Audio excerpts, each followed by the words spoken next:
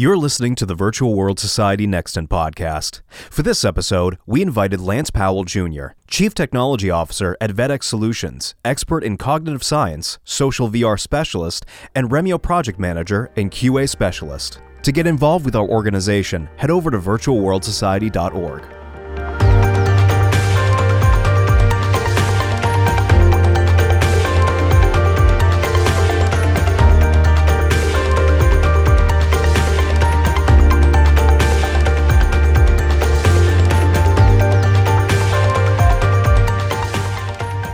What is going on, everybody? It is Maxwell with the Nexten podcast. I am so excited to be here with you today with yet another incredibly fascinating guest. That's what I love about virtual reality. We have no shortage of amazing people in this industry working, building, creating, doing everything you can imagine. And I'm here today with Lance Powell, Chief Technology Officer at VetX Solutions, expert in cognitive science, social VR specialist, and project manager and QA specialist at Remio. Lance, thank you so much for coming on the podcast.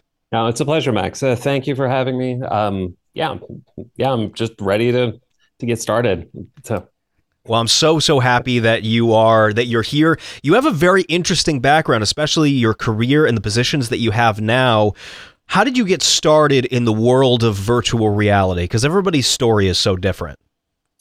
Yeah, so I do know some people with veteran status that this is before the second wave of VR, as you would say, when Oculus came out with its developer kit headsets around 2016. So I followed that wave basically. So in Istanbul, Turkey, which is where I live at the moment, there was a flagship VR lab called VR First, and I was there essentially on opening day at the beginning of 2016, and I decided it was amazing, and this is exactly where I want to be.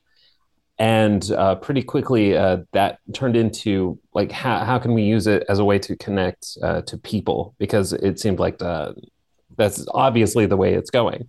So in that same year, we had the first major social VR platforms come out, including AltSpace, VR Chat, and Rec Room, and the three of them are still around. High Fidelity and Sansar came soon after, but they're not around so much anymore. But this happened at the same time that I was pursuing a master's degree at Bosphorus University, or Boğaziçi University in Turkey. And I had to come up with a thesis topic. So I said, you know what, social VR is amazing. How can I contribute? Like, what can I do here? So I ended up doing a thesis on a framework for harassment in social VR, just like what it is, how it manifests, and what we can do to detect it or prevent it. And like from then on, I just never gave up. I lived through several years of VR. So like back in the day, they would say 2017 is the year of VR.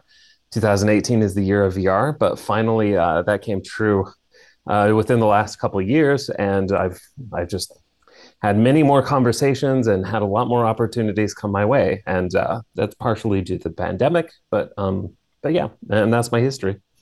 Yeah, well, it's an incredible history, to say the least, especially considering, you had helped ride that wave of VR coming to the consumer, not only just for regular average everyday consumers, but as creators, content creators, and people who want to design and build, study, research, all of that. And I love the idea behind your thesis. I want to talk about that. So you had written a thesis on the topic of harassment in virtual reality and how we can reduce it. Is there a reason that you found that there were individuals, not just in virtual reality, but in technology in general, who use the internet for malicious purposes? Is there a background to those people? Well, the major contributing factor in a lot of these cases is a lack of accountability. Because you're allowed to be anonymous, because obviously there are things that you could say in an online or social media environment or social VR environment that you wouldn't say in your day-to-day life, because it will lead to many conflicts. So there is that side of it. People are drawn to areas where they can vent like whatever toxic behaviors they've absorbed throughout their lives, and just let go. And so it's a persistent danger, like especially where people are anonymous, like they can join under a pseudonym. So uh, when I was starting out, my first platform of choice was AltSpace VR, and harassment was something that I observed early on. So it's not something that always happened. Actually, I would say back at the time, most of the time, there were very pleasant conversations, interactions, and events. But I would find that, especially in certain parts of the day and certain parts of the week, people would come out. So I actually ended up planning my thesis around that. So I would for me, it was like early morning on a Saturday, but back in the United States, it's like late Friday night, like after people have had a few drinks and they want to let loose with the abuse. So I just ended up for my thesis going there regularly just to observe what was happening and just do a lot of qualitative research about what they were saying and yeah, just like getting into it firsthand. Yeah, and when you were doing that, I didn't do it. yeah, it's interesting to hear about the times that like there's specific times to when people are going to come out. So you're saying Friday night when they've had a few drinks. That's interesting that they would drink and say, "Let me hop in a VR for a second." Yeah, I mean, I'm not going to say it was so many people because in 2017, when I was actually doing the research, the audience for VR was very limited. And actually, we didn't have so many young people in social VR either. Because at the moment, if you go into VR chat or Rec Room especially, you're going to find like tons and tons of kids. It's just ubiquitous. But that was not the case from 2016 to 2018 because we had high-end headsets connected to a VR-ready PC. So that self-selects for older people, but the harassment was also there because, like, again, if I get my joy or my kicks from being toxic in a public setting, then VR is perfect for that. So. Yeah. Well, it's unfortunate that there are individuals that are going to take that toxicity and bring it to VR, which is such a beautiful technology. And in your research, did you find any positives that there were individuals who came to social VR for the purpose of making connections with people and just being kind and wanting to get that kindness back? Did you find that as well? All the time, all the time. Yeah. For example, for example, in I think it was 2017, they had the first wedding to happen in social VR, not in the metaverse, because there were some that happened in Second Life or whatever, but in AltSpace VR, they had the first wedding, like in the new modern social virtual reality.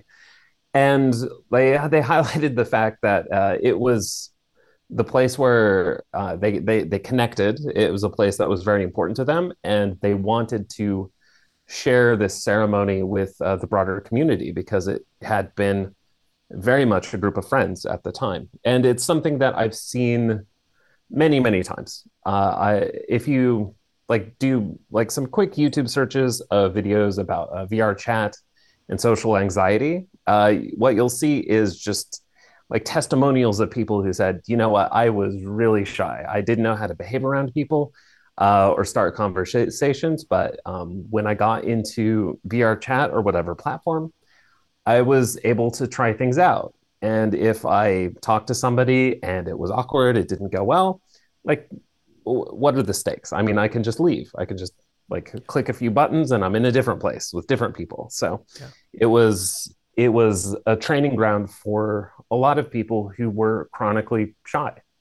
So yeah, when I think about all the toxicity and abuse, yes, that is the downside, and we need to like be aware that that's a persistent reality for many of these communities, and we need to give people the tools and the knowledge to combat that. But at the same time, a lot of people have greatly improved their lives through these social connections that started in VR and also extended into um, material reality. So Yeah. I've seen many stories of that too.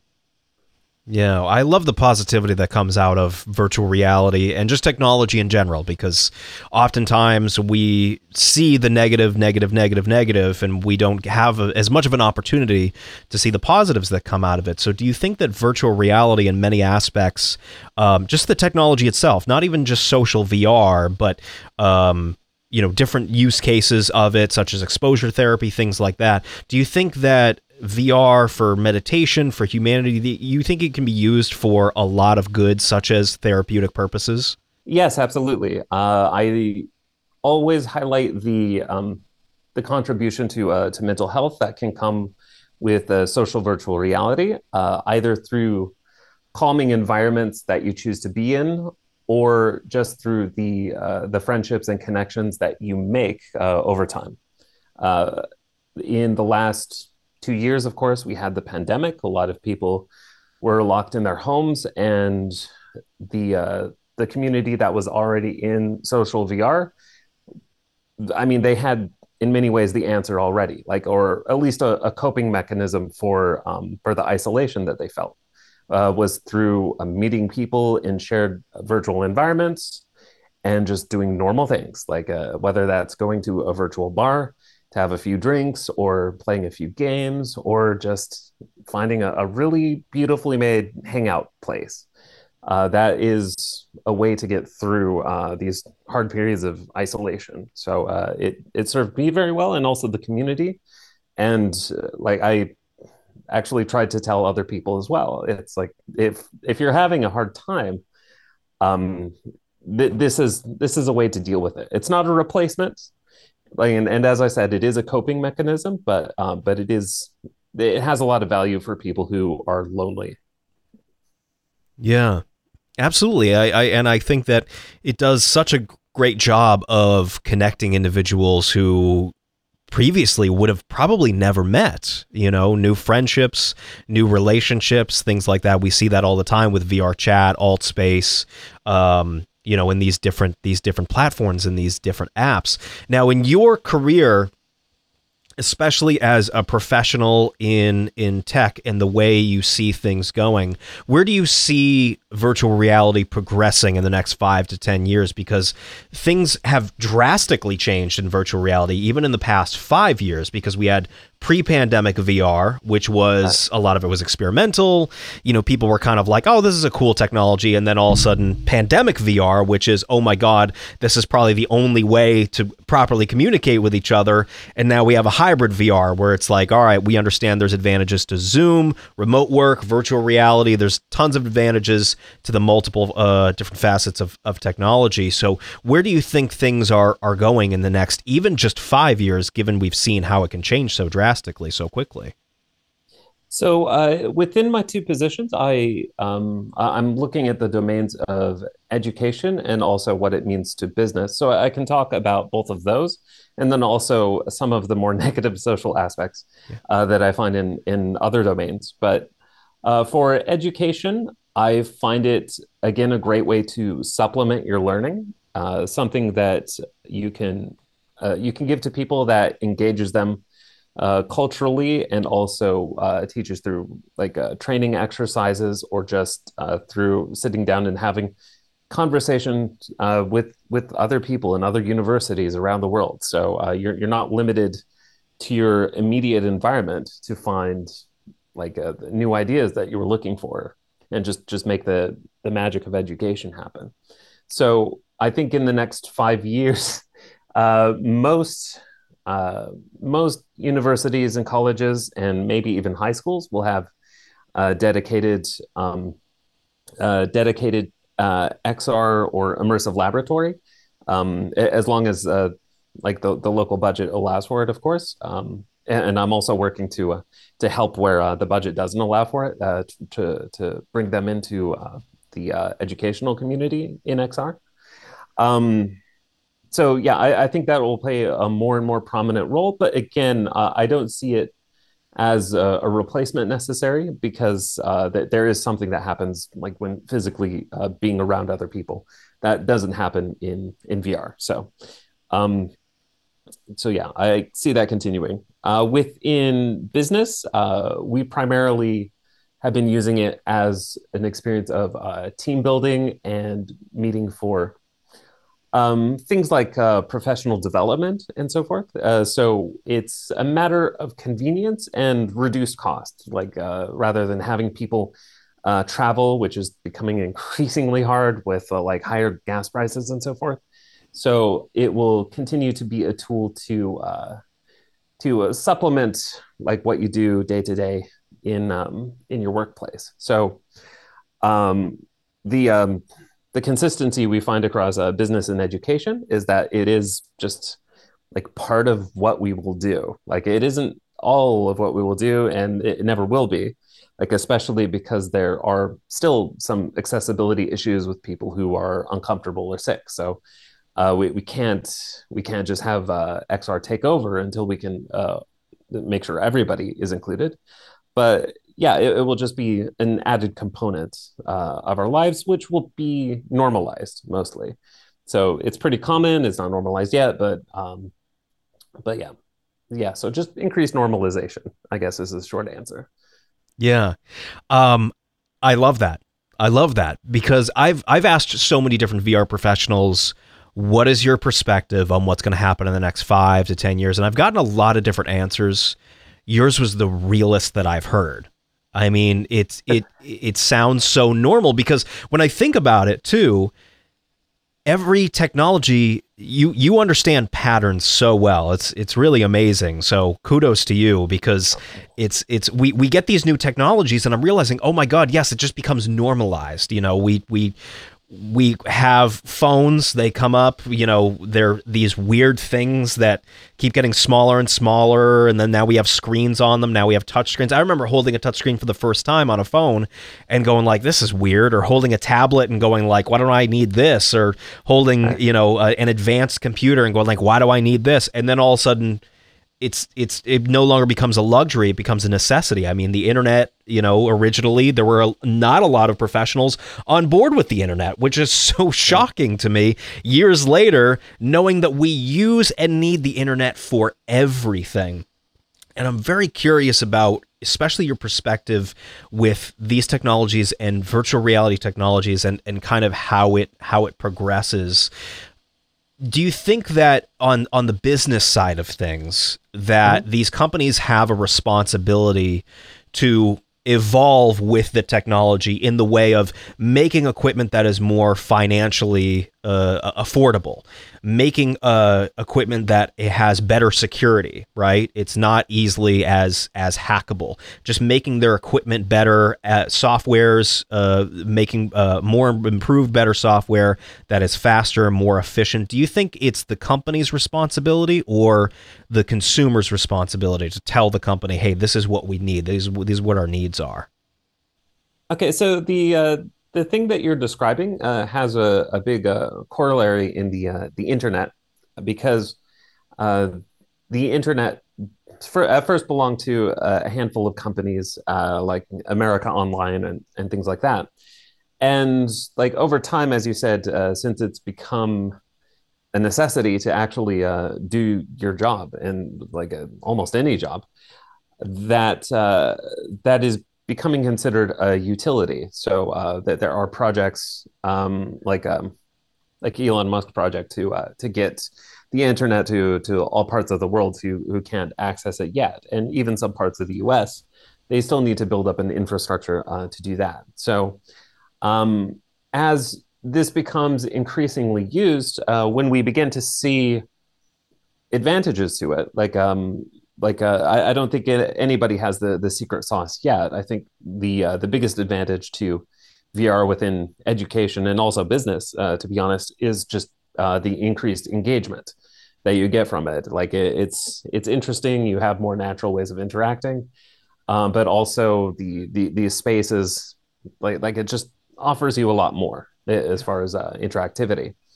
So as there are increased advantages to that, people won't want to be left behind. So they'll look to their to the businesses and even to governments, like to help ensure that everybody has some form of access. So in the end, it could mean that there's a divergence in like the type of user. So at the moment, we could say standalone versus PC VR, like tethered PC VR, because Yeah. PC VR can do much more graphically. Uh, but um, but of course, like standalone is taking over. So there might be like high end standalone and lower end standalone, but you can still get the essential experience. So Yeah. um, one good example is VR chat, actually, because VR chat has worlds that are specific to PC VR users and also standalone users, and also how you experience VRs. So I think it is a responsibility of companies to make sure that people can access that. But what they end up offering might like segment people into two different groups, but hopefully like the end result from that won't diverge too much. Like Yeah. I wouldn't like to see that, of course. Like if you can go in on a low end or high end VR headset, you can still have a great social experience. You can still Yeah. learn the things that you want to. It's just a matter of quality, like superficial quality, let's say, Yeah. at that point. Yeah, absolutely. Well, I've noticed, especially with the computer race in the '90s and early 2000s, both Mac and PC kind of coming up. Well, Mac and Microsoft, both kind of coming up and clashing against each other. And now, when you ask somebody what kind of computer do you want, is it a Mac? Is it a PC? So, hopefully we don't get too much of that separation, like you had talked about in virtual reality, which is, which kind of headset do you want? Do you want A or do you want B? Do you want the one that developers use, or do you want the one that average everyday consumers use? And I couldn't agree more that everybody deserves that positive social experience, and as long as all of the headsets can give consumers access to that, it'll be a beautiful world, semi beautiful world. I'm sure there'll be other stuff going on like global warming, but in some ways we can make the world a better place this way. And especially in your career, did you always know you were going to be involved in this? Did you always know you were going to be involved in social VR and virtual reality and in technology, or was it something that was kind of sprung on you at one point? You realized, oh, okay, this is what I'm transitioning to. No, actually, when I was entering university for my bachelor's degree, I only knew that I wanted to travel. I wanted to see the world and experience, and I certainly did. Like just having that motivation and just saying yes to the opportunities that come will allow it to happen. And at a certain point in my life, like I aged out of travel, but I didn't want the experiences and the chances to meet new people from exotic places. I didn't want any of that to end. And at about that time, social VR came into my life, and I said, "Well, here we go. This is the next ambition." So yeah, there was like a long period of learning to develop a bit, design, learning how to do research.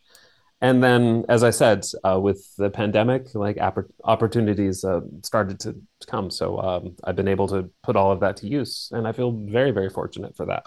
Yeah, absolutely. Well, again, you've had such a wonderful career. And how did you end up in Turkey of all places? Were you born and raised in the United States, or have you always had a connection to Turkey?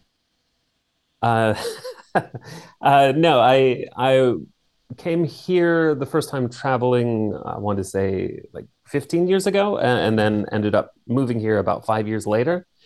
And like in the goal to just travel and see things, I was of course an English teacher for a while, Mhm. because that easily allows you to live in a foreign country and use your holidays to see other places. Um, but yeah, I finished one job in South Korea, and uh, I just decided to move here because someone invited me because they had a spare room in their apartment. So, but yeah, I ended up getting married here, having a child, and just getting some roots here. So Yeah.